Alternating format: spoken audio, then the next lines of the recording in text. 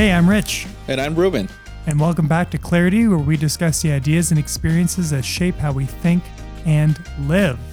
And today we're going to be talking about two deeply connected ideas, love and oneness, as we continue our series, our little mini-series here, where we're talking about freedom, this idea of living a free and abundant life, and that being the framework by which we look at our relationship with God, our relationship in this world, and a big thing that's really shaped how we think and live, especially in the time between not last podcast, but the previous podcast, that big gap. It's something that's been on our hearts and lives. But there's been a big, too. Yes, that's true. There's been a big gap, and I think that it is a mini series, and at the same time, it's part of Clarity at this point. You know, like there's no, once you get to experience freedom, once you get to experience the reality of a God of abundance, there is no way you can go back, right?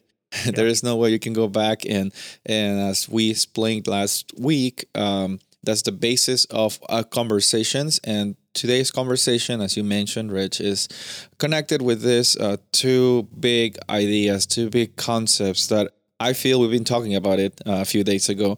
I feel that they're really foundational in our experience, in our identity, more than just your religion, more than just spiritual beliefs. I feel that it affects and shapes how you think, how you live. And this is Clarity, and that's what we do. So it's kind of aligned with our values and our goals of the podcast. Absolutely. So let's get into it today. Maybe we'll digress in illustrations. I know today I'm going to play some disc golf and then get some Panera after this. You preached this past Sabbath at your church. Yes. I was a guest speaker because I'm not the usual speaker for the Elevate service. It's also more than a service. It's a movement here in Keene, Texas, led by Pastor Michael Gibson. Michael, if you're listening, your shirt looks great. And it's an inside joke. And it was a beautiful experience just to share. We're going through the life of Elisha and the radical faith and the experience of abundance. And I like talking about those concepts. My heart kind of like gets in fire, passionate about it. And it was a good weekend, really busy, but good. How about yours, Rich? Let's see. So we have here in Western North Carolina, we have the North Carolina State Mountain Fair, which happens for about a week. And not this Friday, but last Friday, I helped at the booth. And then yesterday, I was helping at the booth from 1 to 4 and met some cool people there.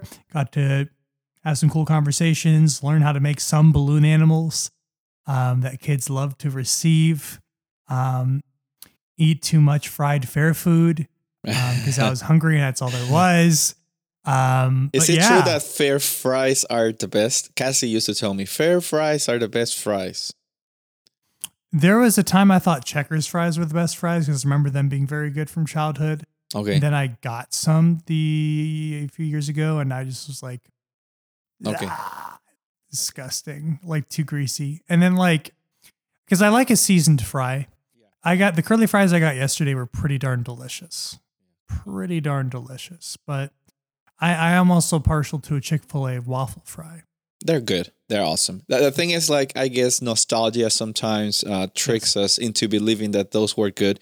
Because a few years ago, we were to a fair with Cassie and said, fair fries are the best fries of the world. And I remember when I was a kid, blah, blah, blah. We got the fair fries and they were so greasy, no salty at all. And it's like, okay, nostalgia can be a bad, I don't know, a bad aid. I don't know. I had a similar thing with Friendly's. Friendly's is a restaurant chain that is pretty dominant, or was dominant in my childhood, in Long Island, New York. And they had one right in our town, and that'd be our treat to go there sometimes. And basically, I think they started as just like an ice cream parlor that eventually started to have restaurants too. And then the kids menu, they'd have, as these Sundays were one was like a monster where he was like green and he had it was a face. The ice cream was a face, and they made all the different characters and all that. And they were one of the first restaurants we ever had access to that had veggie burgers. And so we'd go there and So when we saw that there was a Friendlies in Myrtle Beach and me and my wife's families were doing a vacation there, I was like, we have to go to Friendlies. And we went, and it wasn't that good. It was not that good. It was underwhelming. All right. It's Thankfully, speaking, moving away from disappointments, our God does not disappoint. No, right? He does not. And it's funny. I said we were heading into it and not digress, and I led us into a digression. No, but that's all right. That's all right. And we're going now and speaking about the basis of our experience as Christians that are living in this aspect of freedom, and the beautiful part of knowing something that we've heard so many times, but not often we get to embrace it and put it as a reality in our lives. And that is the statement, God is love. Because 100% of the Christians, I believe, they will say God is love. And today we're going to go deeper into that statement and I guess try to find the meaning that will give you this freedom to the point that God is love does not become the word that you use because you have to say something. But God is love is literally you making a statement of what He is doing in your lives and what He is doing in the world. Yeah, so today we're going to attempt to share with you this idea and the ideas that will help you understand, hopefully, in a similar way or hopefully a greater way than we've come to understand, that the love of God is not just a filler word, it's not just a filler phrase, but it's a foundational, meaningful concept. And we found a direct correlation with our ability to find meaning and beauty in this truth between that and the joy we're facing in our Christian life, the abundance we're experiencing.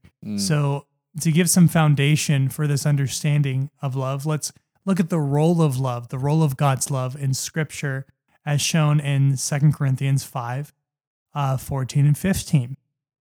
Here in his extended argument, his extended discussion with the church in Corinth, the second letter that we've seen, that we have record of here in his conversation with that church, Paul writes, "For the love of Christ controls us." Having, and I believe this is the NASB, having concluded this, that one died for all, therefore all died. And he died for all, so that those who live would no longer live for themselves, but for him who died and rose on their behalf. So his love is the inspiring. His love is here, and his love, if we see it properly, it would show. If that we're going to live no longer for ourselves, but for him who did this loving thing for us, that his actions, the love shown in his action would be the motivating factor. So love isn't just the love is a motivating factor, but love also is not just a theory, it's a practical, tangible situation. Ruben? I think that what you mentioned is beautiful and true. The reality of Christ controlling us, but this word control brings a lot of connotations, and sometimes control is not a good thing, but it's necessary for us to go and explain why the love of Christ controls us. It's not a control that overrides your personality. It's not a control that doesn't let you be yourself. And we're going to talk about how God loves you as you are. But the reality of God creating us as his own image with the capacity to imagine, to create, to choose, to love. And the biggest purpose that we have is to know him. It shows a lot about his being. He did not create us to join a religion. Oops. He did not create us to perform. He did not create us to follow a set list of rules. He did not create us to deny us anything good. Our God is not like, oh, this is good, so you cannot experience it. No, he did not create us to be anxious or filled with pain and guilt. We're gonna talk about why we experience that and why we feel that sometimes in a different episode. But Rich, I believe we talked about it last week because we had our walk or our conversation last Monday, and we said, how are we going to start this approach? And there was this debate between us, and we were conversing about it. Like, should we start about like what is sin? Like, what is sin in our hearts, or should we start like and then we came to the conclusion like we cannot talk about sin because that'll be us putting sin on the first place, being sin conscious about the things. Yeah, we'll not talk about sin first. This time. Yes, we will talk about this in the future. Yeah, because that is not our operating way of doing things or being. Yeah. That is not our sin. experience. Yes, like, that is not. If we brought it up first, it'd be like, well, what's going on? Well, sin bad, don't do. Yes, that is true. But so there's also in our denomination, and I think in scripture, there's scriptural evidence for it being an important focus. This passage in Revelation, the 14th chapter, where there's described in vision 3 angels coming in the last days in response to what the devil's doing with beasts and powers and in his plans, that God is sending 3 messengers to share a message that will be a warning of protection. But before there's a warning, 2 warnings discussing what the beast is doing and how dangerous that is and to beware. It starts first. The first message first is an angel carrying the gospel and calling people to respond to it. And that's what we're trying to do here. We're trying to follow that example. First things first. Being saved isn't not being in hell. Ooh. And salvation and being holy isn't not sinning. Yep. And that's why we're talking about love like this. That's why we're doing this, because we need to put first things first. Otherwise, we're not going to be, I really should have used the ESV for that verse, because I believe the ESV and other versions say the love of Christ compels. It's a motivating factor. So if you just say, there's danger, without the proper training and background, you're not going to be able to do well. We don't, even militaries do training of their soldiers so they can respond properly to danger instead of just throwing them into it. And likewise, being versed in God's love is our compel, is our training, is our background, is our boot camp for living abundantly when tempted in sin, living abundantly, going through the hard times, going through the end time trials that are going to be coming soon. So first things first. Yeah, and first things first, as you were mentioning, the God of love, it's not that he has love, he is love. Mm-hmm. His love is unconditional. That's what is God's love. Is unconditional. It's not based in your performance. Just listen to this, your performance, the way how you react, how you do things, your past, your struggles don't affect the love that God has for you.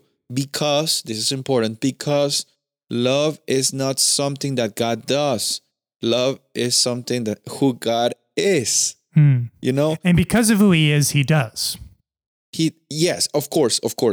Yes, good point. That's an important order. Like, no, it's who he is. It's not something he does. Yes, it's not a performance solely for him. Loving is not a performance for him, but it overflows through his doings or his interactions with us, and it's his nature to love because he is love and he exudes love, that'll be the word, I guess.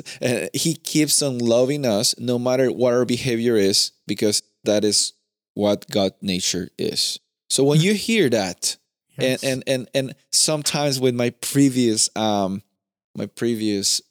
guess ways of thinking, and I guess you resonate with that too. What do you hear? What do you used to hear when you say like God loves you no matter what you do or who you are?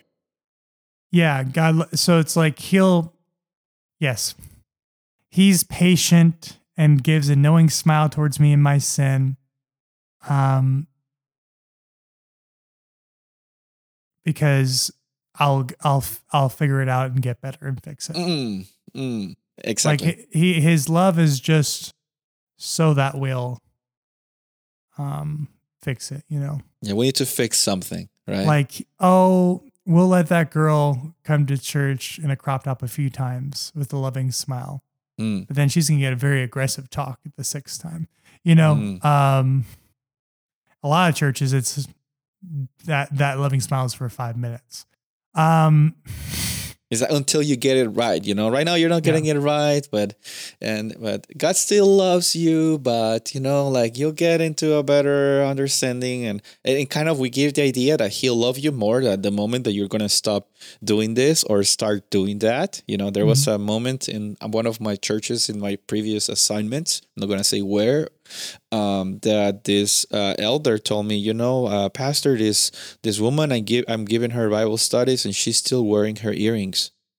She got baptized, and she's still wearing her earrings. God loves her so much that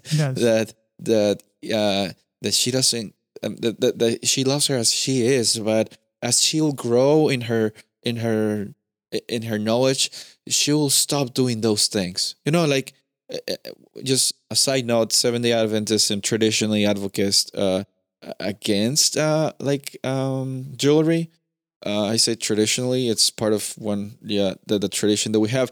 But the point was not necessarily this issue. The point was the way that this elder was bringing it up to me was she is not getting it there yet, but God still is merciful / loving, and she's gonna let this one slide, but there's gonna be a point where she needs to get it perfectly done. She needs to be okay and be in line, fall in line. Yeah, and I've heard it expressed too that God loves us, and I think the framing biblically of while we were yet sinners, that there's no merit attached. And sometimes it can be applied that God loves us because of assumed future merit, when that's not it at all. So let's talk about what is God's love.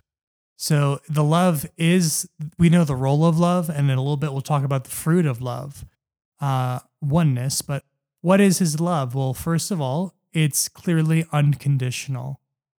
It's not this, he loves her because she's so messed up, like a bless her heart situation. He loves us. Southern bless her heart situation. Bless her heart. Are you getting that more or less in Texas? Maybe a little bit more. Less bless her heart. Yes. Maybe you're in such an urban setting. I don't know, but I heard more bless your hearts where I was. It was a little more rural. Than I'm hearing now. Lots of transplanted Yankees. Anyway, here. But that being said, let's talk about the unconditional. Do you think we've covered that unconditional aspect more? That God loves us, and there is an extent to which, as covered by John Peckham, that the more we draw in closeness with God, the more the love relationships grows, because His love does respond to us, right? There is a growth of relationship that occurs. But God's desire for that relationship and compassion for us is not built by merit. Yes. Instead, that growth of intimacy is not meritorious, but instead built by response and time. Yeah. That God, though eternal, is not untouched by our acts of love. Yes. He's not untouched by our affections. He is pleased, and there is a reciprocity that grows in His relationship, because we can have with Him a real relationship, and the relationship He has is a real relationship. Like when in John 17, when Jesus is talking about His relationship with the Father and Son, it's clearly a relationship on a different caliber than what we have. Yes. Even though He doesn't love us conditionally, He can still be closer to the Father and Son, Father and Spirit, because of the eternal reciprocity. And reciprocity is a give and take, a double-sided relationship. Because it's been happening for so long, it's on a different level than we now are. But God's desire, as Jesus prays, is that we would have that same thing together as they already have. Mm-hmm. So I hope I'm not getting too much in the weeds here, Ruben. No. I think it's right. And to wrap this first part, because you mentioned, and I mentioned that there's two big concepts that we're gonna talk about that go hand in hand. just to wrap this up, there is just this statement that says God loves you, right? But most of the times we say God loves you, but, and we do and say whatever. We add something. So if God loves you, but, God loves you, but he doesn't want to leave you there, or God loves you, but this, whatever we put after the but, we try to limit the scope and the way and the reach of God's love. Thankfully, God says, I love you. There's no but. There is no but. Just listen to this right now. You're listening. I don't know what you're doing. There is no but. In the Bible, God's love is unconditional. Not affected by your external behavior. It is there, present. We're going to talk about it, how in the way how it interacts with our reality of our experience. But on his side, just to be sure once again, is God loves you. No but you need to change, but you're not enough, but you keep messing up. No, just forget that for a moment and just remember God is love, which is the connection of the second part, the oneness part, which is what you also mentioned here in our outline, Rich, is the fruit of love. Love does not exist in a vacuum. You want to give it a go? Yeah. So instead of having a but perspective of he loves you, but like the love will leave if you don't. The love is there for you, period. But and oh boy, and this love as we're experiencing it true. So if you're not feeling a compel, right? You're not getting the love yet. Does that make sense, Ruben? So if a seed is watered and the right conditions present, it will grow. Period. Jesus taught on that. It will grow. So if we're not growing, we must ask, is this love we're experiencing? Or is this manipulation?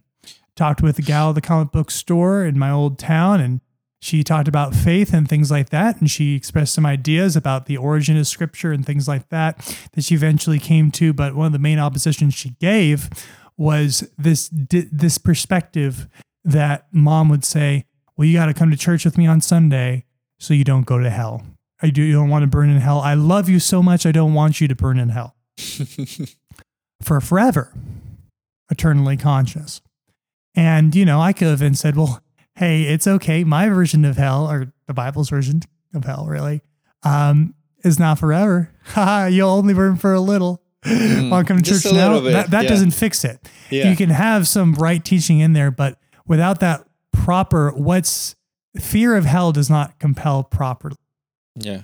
No, it will compel you to do something. Or selfishly think about, okay, I got to suffer here, but I have my eternal vacations in heaven.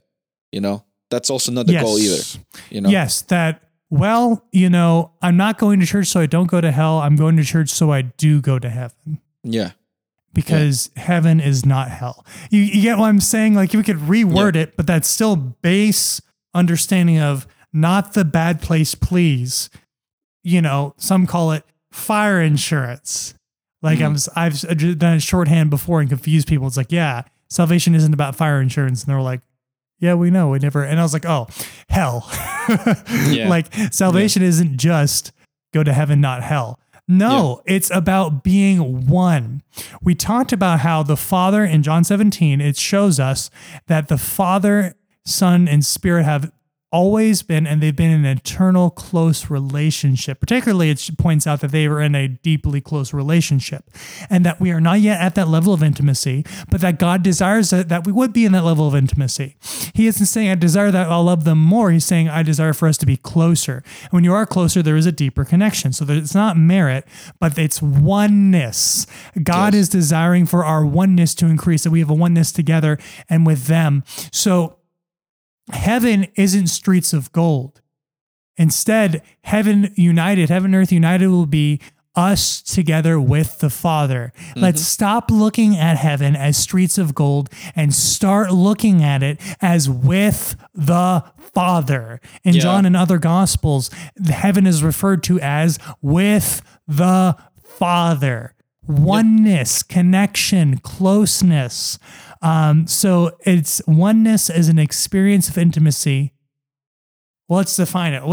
I've alluded, I've made some theological connections. Ruben, can you define oneness for us a little more? But I love what you mentioned. Okay, go ahead. John 17:3 says, Jesus says, now this is eternal life, that they may know you, the only true God, and Jesus Christ, whom you have sent. So the eternal life starts today. When you get to know God, you have this oneness experience with Him. That is heaven. That is eternal life. I always like to say eternal life starts today, because if it's eternal, it starts today. It's not going to start in the future. Oh, now it's eternal. No, eternal life starts today when you experience, and I think that's a key word, Rich, because you a few minutes ago you asked, is this love what we're experiencing? Like maybe we're not experiencing the love of God in our fullness. Yes, maybe our experience, because that's the key word. Our experience is not the one of someone that loves or not loves God, but our identity never change. Once you accept God as your Savior, your identity stays there. And it's going to be there because you're a son, always a son. Now, your experience in God's eyes. Now, in your eyes, you choose to have a different experience. You choose to live with scarcity. You choose to sometimes believe the lies of Satan. You choose that, okay, that is your choice of experience. God is not going to take that away from you. He's not going to take away your personality. And let's face it, today He's with you as you are. And the difference that we have between the Eastern religions and what we see in the Bible is that in Eastern religions, in order to become one with the divine, you lose your personality. You know, you then just help me out. Like New Age, I think Hinduism, I think many Eastern religions have a purpose to become one with the divine, right? You ascend. You ascend. The and I could be, again, if this is not fair, please let us know. The idea, I would perhaps describe it as a dissolution of self. The ego is gone. And so by being one with all, I am no longer me. I am us. I am everything, you know, like, and that's the idea. If that's your goal in life, you that are listening, and that's okay. Do you want to choose to experience that? That's okay. But I do believe that that a loving God respects our personalities. That's what I mark my territory. I feel that the infinite loving, infinitely happy God chose to create me with this personality, and He's not gonna get rid of it when I become one with Him. You know? Yes, there are parts of me that should dissolve and no longer be. Right. And we call that sin, right? Yeah, and we're gonna deal with that, and it's not about the things that we should stop doing, because there's no way we can fix that ourselves.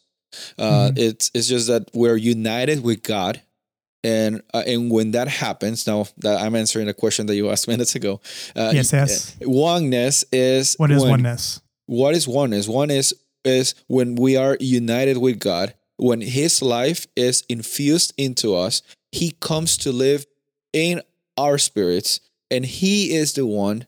When we have this experience of oneness, He's the one that brings into our heart love, peace, joy, inner rest. So everything that is good in our hearts is the part of oneness when He is with us. And when He is with us, our identity also is affirmed as sons and daughters. And we know what we were created for. I like mugs. Do you like mugs? I used to have many. I had to get rid of some, but I like Same. them. That's moving. I love my mugs. We have some good mugs. different things on them. And they're great, but we don't walk around the house just having empty mugs and just like in our hands, like, yeah, this is the best. Like our mugs really exist as containers for good stuff. But when that good stuff is in there, the mugs as containers find their purpose, right? But when that happens, the mug does not dissolve and simply become the juice or the apple cider or the tea or, or the water. The container is just a container, as awesome as it is, but it continues to be the container and really fulfills its purpose. I was reading a book you had recommended to me, and that container metaphor spoke to me. Yeah. You're a container of me, that book says. And if you want to read it, it's a beautiful book. I've been suggested to it by a friend. It says, if Jesus loves me, why isn't this working? Sorry, I always get that question wrong. But the title is, if Jesus loves me, why isn't this working? I find it a beautiful reflection book. Yeah. It does take the tone and mode of speech of proclaiming the teachings as like from Jesus or God's voice. Mm-hmm. And I'm not the biggest fan of that kind of thing. Mm-hmm. I think at times in pieces it can be helpful to have a summarization of scripture be brought to you in that way so that you can hear Jesus in your language, which is part of the point of scripture. But at the same time, so I think I just quoted it. It's been very helpful for me. I'm glad Ruben recommended it to me, but I do take it with a grain of salt. Yeah. As with everything. Yeah. When that happens, I add a few more grains, but it's been good stuff. Yeah.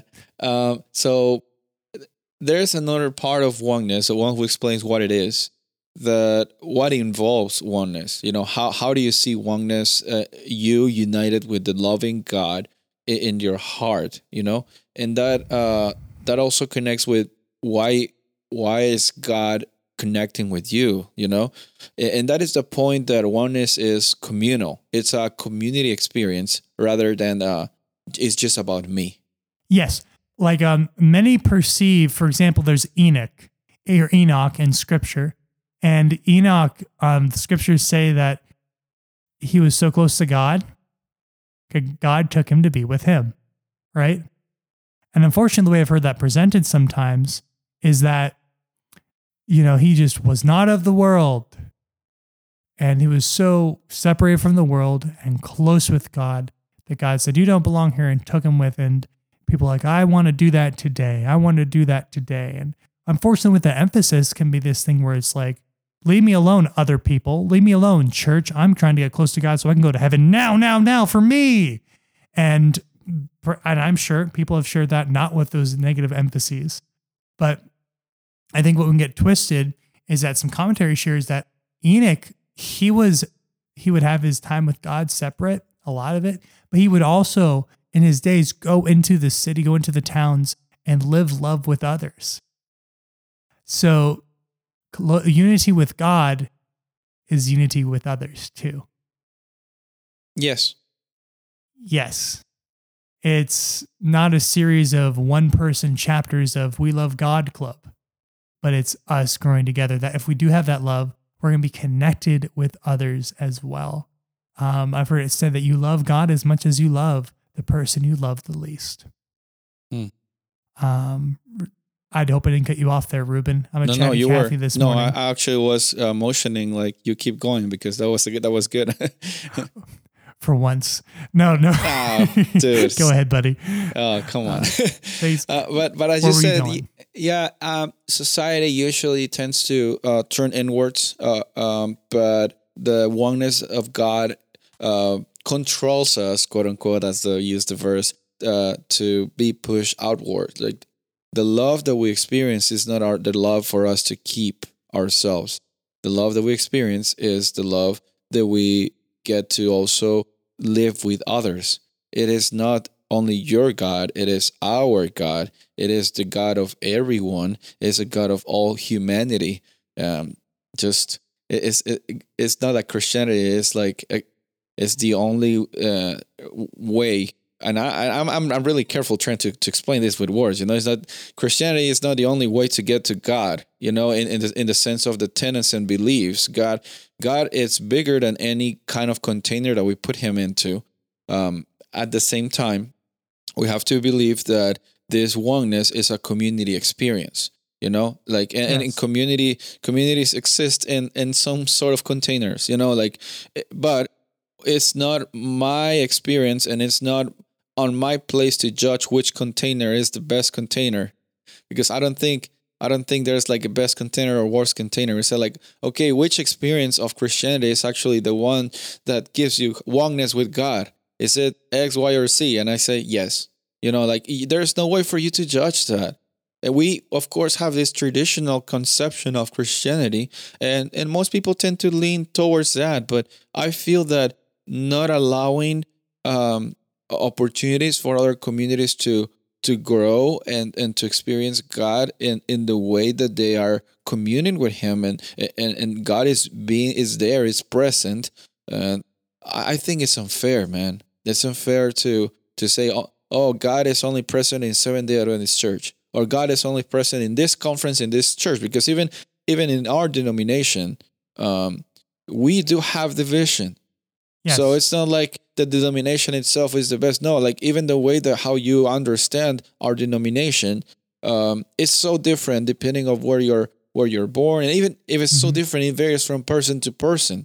Yes. So it is not about your reality of Christianism or your denomination, and you are not to disqualify others or other communities and other efforts as well. I don't feel that nothing good comes out of criticizing or judging something that you actually cannot measure, which is, you can measure by the fruits, you'll know them, but even that is like the biggest fruit is love, and if you don't have love and you aren't judging, you yourself are with the big piece of wood in your eye, when maybe a splinter in your neighbor.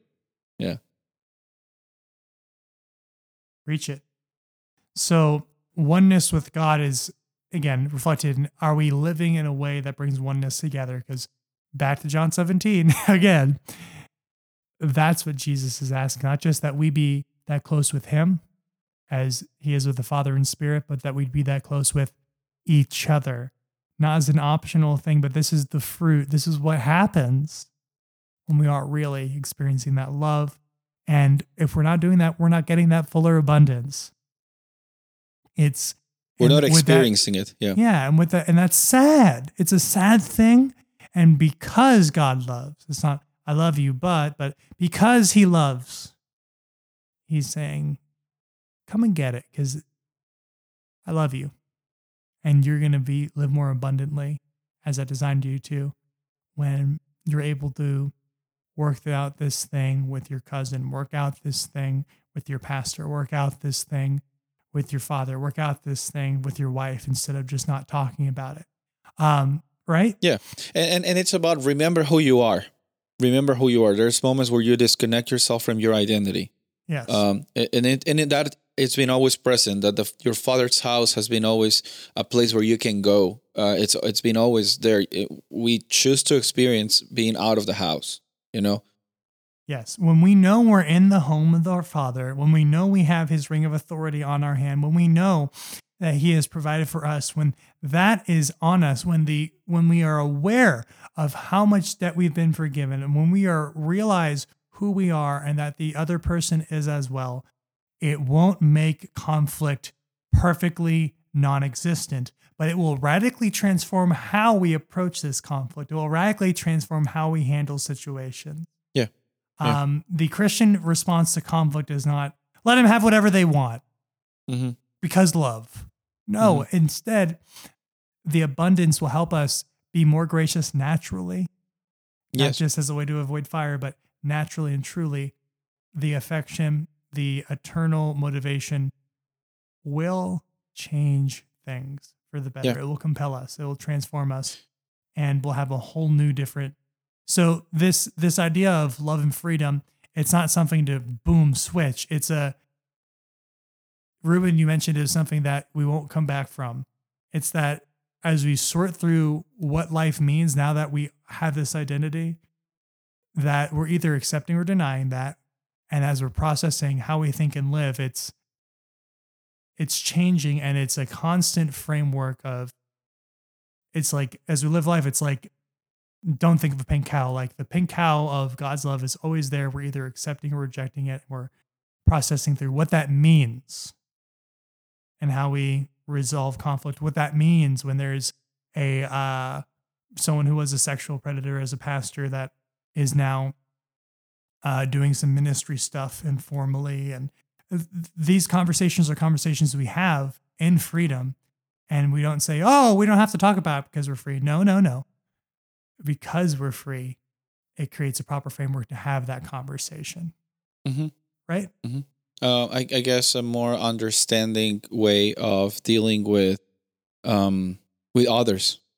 Yeah. And being more gracious with others. Yes, I do agree with that. And I guess my moment of clarity, because I guess we also need to wrap up this conversation, is I love to talk with you. Sorry. Yeah, no, me too. If it's too much, listeners, we love you too. So let's wrap it up.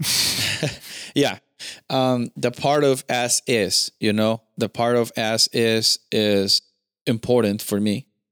The oneness. Let's talk about as is. Yeah, that is my moment of clarity. My moment of clarity is to realize that it's not about the things that we need to fix. It's not about what is wrong with you, that you need to fix X, Y, and Z things in order to present yourself to God. If you present yourself to God as you are, he's willing, and he provides for this experience of new reality for you. Like sometimes we think that we need to fix ourselves and then sell it to the Father. Like when I sold my house a year ago, there were little things that needed to be fixed in order to have a good price for appraisal, and there were not structural damages. I'm not disclosing anything. I'm not, they were not big bad things. They were just like cosmetic things that needed to be fixed in order for the house to be sold at a better price. So we put some work into that, some cabinets, painting some things and stuff, because we thought that will give us a better appraisal, a better value for our home. And sometimes we do the same thing with our Christian lives. Like we feel that we need to fix things ourselves. We feel that we need to, in order to be presented in our Father, in order to be he to look down on us and look like, oh yeah, this guy's putting the work, it's fixing these cosmetic things, he will love us more. But the oneness and the love of God, as we mention it, is not connected with the little things that you need to fix. But let's face it, the things that are being fixed in your life are done because Holy Spirit is living in your heart and is infusing you with this love and transformation and goodness. So for me, my moment of clarity is that the love and oneness are connected hand by hand, and the love of God and the experience of oneness is an experience of as is. So today, if you're listening, you think you need to fix the little cosmetic imperfections that you have. I'm not speaking about the physical imperfections. We all have those. I'm speaking about the deep things that we feel that we need to fix. Remember, the deal that God offers to you and the reality that God offers to you is an as-is reality, as-is experience. How about you, Rich?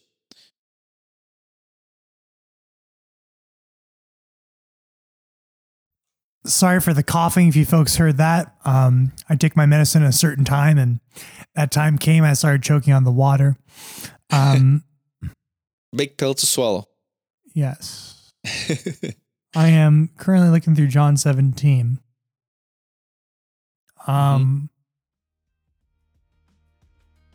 Because it's so essential to our conversation today. And I think, for me, that moment of clarity has been, because we didn't plan to do John 17. It just came to my mind as we're having this conversation. May you not see love as a side belief, but may you see his love as your everything. May you see that God loves you as is, as was, as will be. And may you grow in love and trust with Him and with others. Starting now. May your eternity start today with Him and others and how you're living and how you're being. And just alluding to John 17, may you be one with Him and one with each other as they are already one. That's my hope for you. That's my hope for me. That's what it's all about. Thank you, Rich, and thank you guys for listening. It's been a beautiful conversation. Remember that you can always connect with us here in Clarity. We love the feedback, positive and potentially positive. And thank you for giving us an opportunity of being part of your life. For this episode, please stay tuned for more. I'm Ruben. And I'm Rich.